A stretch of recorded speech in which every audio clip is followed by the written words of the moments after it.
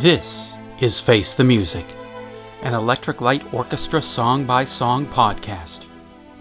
Episode 044, Evil Woman. You made a fool of me, but the broken dreams have got to end.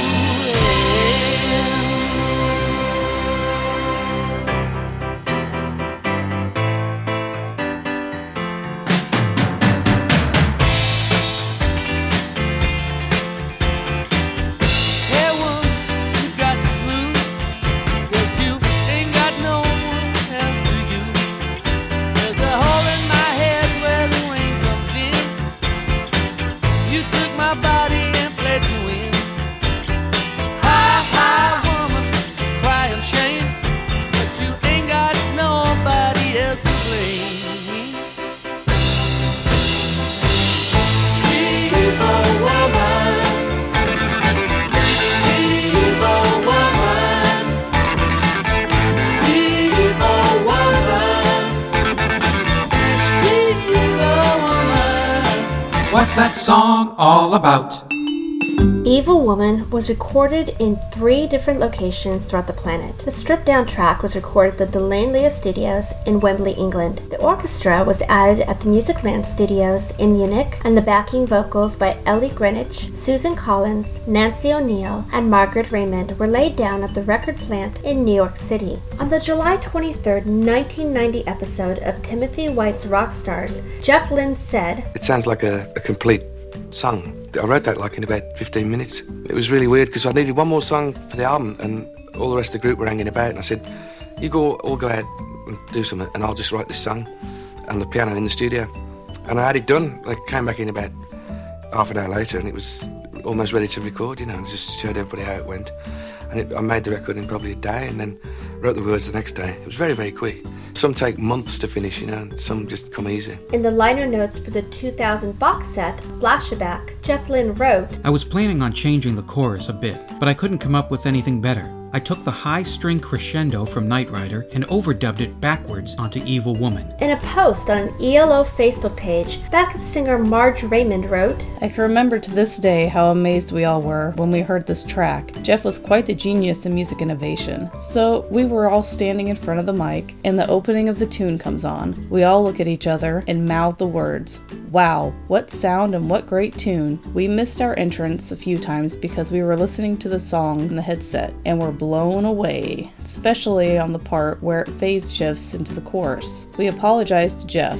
Sorry, we are just blown away with the effects and the sound. Jeff says he still feels there is something missing in the tune. We listen to the playback. We add vocals to the part that says, back in the control room, we were listening back again.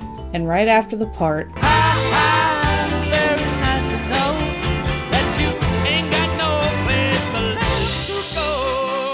I came up with the preceding vocal part. Jeff loved it. Jeff said, Marge, go out in the studio and do that. He puts me center mic, which makes my vocals stand out the most. You can hear the hey, hey, hey, and you're an evil woman. Then came the tag at the end of the song. It's me loud and clear. the song has become such a pop music cultural landmark that during an REM concert in 1995, Michael Stipe put on a frizzed-out wig and started singing Evil Woman. Pussycat Dolls sampled the Backwards Orchestra break for their 2006 song Beep. Jeff Lynne got writing credit for the single that debuted on the UK chart at number 2. When Bev Bevan heard about the hit, he said in the February 26, 2006 issue of the Birmingham Sunday Mercury, I haven't heard Beep yet. I'm not a huge fan of the girls, although they're very attractive. Evil Woman was used in the movie Austin Powers Goldmember in 2002 and the trailer for the 2004 flicker Monster-in-Law.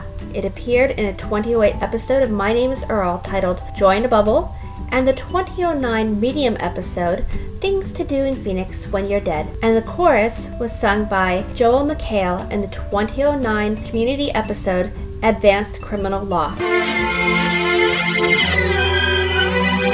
I'm Eric Winsenson, I'm Eric Paul Johnson. and we get to one of my favorite ELO pop songs. It's Evil Woman. We're at the beginning of the disco era. We're not so far into it that it's become a big old trend where well, I'm glad it's 40 years on, so a lot of the garbage from that time has been filtered out, and we get good stuff that remains, like Evil Woman, which was their first major international single. Can't Get It Out of My Head was a big single in the US, but kind of lukewarm other places. But Evil Woman, that was a hit about everywhere. And like a lot of these things that happen, I think he wrote it in about a half an hour. Well, from what I looked up on the Jeff Lynne database, he wrote it in 15 minutes. And you sound really excited about this song. Me, not so much. I know. You don't like the pop stuff as much, and I usually don't like pop stuff as much either, but when it comes to ELO, they really knew how to do both ends of the spectrum, so I've always really enjoyed stuff like this. They really did. I mean, I don't hate all the pop stuff. It's Sweet Talkin' Woman and the Discovery and Hold On Tight. Sure, I like that. But this one, it never really hit me the way that it made me think, oh man, I really love this. And it's kind of odd because it kind of should, I think. I mean, it's got a lot of great hooks to it, a lot of great bits in there, and I do like that weird break in the middle where the strings are backwards and phased. And it's got good bits in it, but for some reason it never hit with me. And every time it comes on, I think, okay, maybe this will be the time I like it. And for the last 40 whatever years, no, I'm still not crazy about it. I don't hate it. It's not like Showdown where I can't stand it. But it never really did it for me. And again, don't know why. Because it does have great bits to it, but I don't know, just didn't do it for me. For me, it comes together quite well, especially since it has kind of that Philly soul sound that was kind of a pre-disco type thing that disco stole a lot from. Where it had the Philadelphia soul sound, had a lot of strings to it and everything. If you want kind of a reference, think of the OJs with Backstabber, which was a big hit just a couple years before this one. Yeah. And you kind of get that idea of where Jeff Lynne was going with on this. And strings for me to come together, that backwards string part in the middle, whatever that funky riff is, I was trying to figure out if it was Kelly Groucutt on his bass or if it was Jeff Lynne doing that on guitar or if it's a combination of both. I'm pretty darn sure it's not a synthesizer riff, though. There are people who obsess about that opening hit from A Hard Day's Night. How did they do that? Because there are experienced musicians who have tried to recreate it and they just can't figure it out. And for decades, I've always tried to figure out, what is that? Is that guitar? Is that keyboard? Is that like, I think it's called a clavichord? You know, the thing that Stevie Wonder uses on Superstition. Because I know that was big in the 70s too. And I don't know, what is it?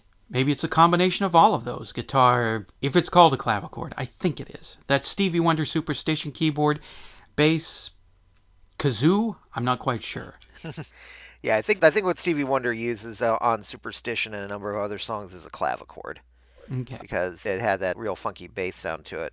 Now, Hard Day's Night they have solved. Yeah. Because finally George Martin did come out and say why people couldn't get the chord right. It's because it's actually a combination of a sudden guitar chord and piano at the same time. Yeah. See, and that's one of the parts that I do like about Evil Woman. Although it's quick, and at least it's in the chorus, so it does come back a few times in the song. Maybe it's the Philly soul thing, which I hadn't really thought of. There's some Philadelphia soul that I like, but I don't know. I guess I'm just too white. Oh, Jeff Lynne is whiter than us, I think, and he managed to pull this off. I mean, if you're going to do a soul or R&B thing, and this time it's completely original. It's not like Showdown where you're going, I heard it through the grapevine. Yeah. Yeah, this time around it's, this is completely original.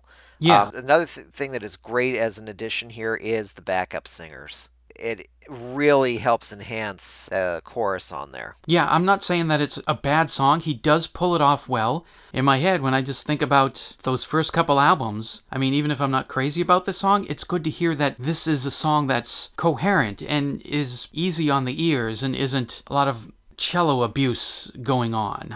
It seems like all big hits from groups like this, it was supposed to be just filler. We need to fill in about 3 or 4 minutes here on the record so people get their money's worth. So let's throw this on here. That's true. Yep. Same thing happened with Black Sabbath's Paranoid, and that became one of their most recognizable songs, even though I think they wrote it on a napkin. I wonder who else writes stuff on napkins. But they wrote it on a napkin and quickly recorded it. I think they did about maybe 2 takes, and that was it. One with the guide vocal and then one with the actual words. Yeah, Jeff said, we're short a song. I need one more song. And then he banged this out. Banging out a classic like this, that really shows you what kind of talent the guy has. So even though, again, I think it's well known at this point, not really crazy about the song, but it does show what a genius Jeff is, that we need a song, and he can pull this out of his nose in just 15 minutes. Here we go, let's get this going. And it's an international top 10 hit, gold record, and all that. So even though I'm not crazy about the song, I certainly do appreciate the genius and smarts that it took to create something like this. Because I know I sure as hell could not create a catchy song in 15 minutes or even 15 years. So, again, Jeff's a genius. And this was one more step on the way to Xanadu. Got something to say about Evil Woman? Then call the telephone line voicemail. 623-850-3375. Call now. Was it a hit or was it? Evil Woman is the first single release from the album Face the Music. The single was released in the United States in October of 1975 and in the UK on January 10 of 1976. It reached number 10 in both countries and also in Ireland. I should say in the US it was number 10 on the Billboard Hot 100 because at the time there was still Cashbox and Record World, where it actually beat that slightly by getting up to number 9. In the Netherlands, it became a number 20 hit on the Dutch Top 40, but only made to number 21 on the single Top 40. Other countries where it hit the top 10, New Zealand it got up to number 8, and it hit its highest position in Canada at number 6. Australia was the lowest position for this particular single, coming in at number 23. Number 40! You'll remember the Electric Light Orchestra from England, a 7-man group, had a hit record that went into the top 10 called Can't Get It Out of My Head. That was earlier this year. Now they debut at number 40 with their latest. It's titled Evil Woman.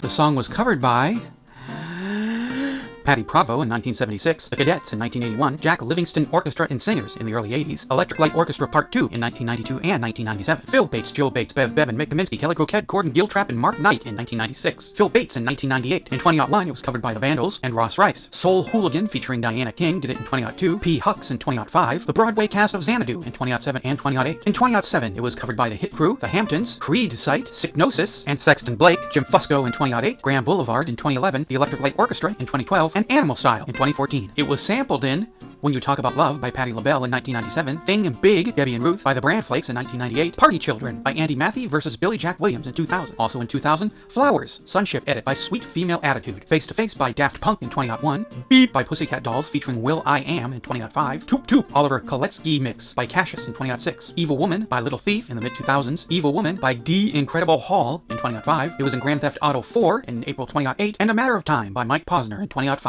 If you enjoy this podcast, please show your financial support through our Patreon page, patreon.com/ELOpod, or through PayPal, ELOFTMpodcast@gmail.com. Like it? Hate it? What does Madeline think? I love the song, you know I do. Wow, she liked it! Face the Music, an Electric Light Orchestra song-by-song podcast, is a production of Radio Trolla Entertainment, Assorted Deli Meats Amalgamated. You can contact us by voicemail at 623-850-3375 or email us at ELOFTMpodcast@gmail.com. Keep up to date on the show by joining our Facebook group and spread the word about the show by sharing the link or giving us a quick rating on iTunes. You can financially support the podcast and get some goodies at patreon.com/ELOpod. Next week, episode 045, Night Rider.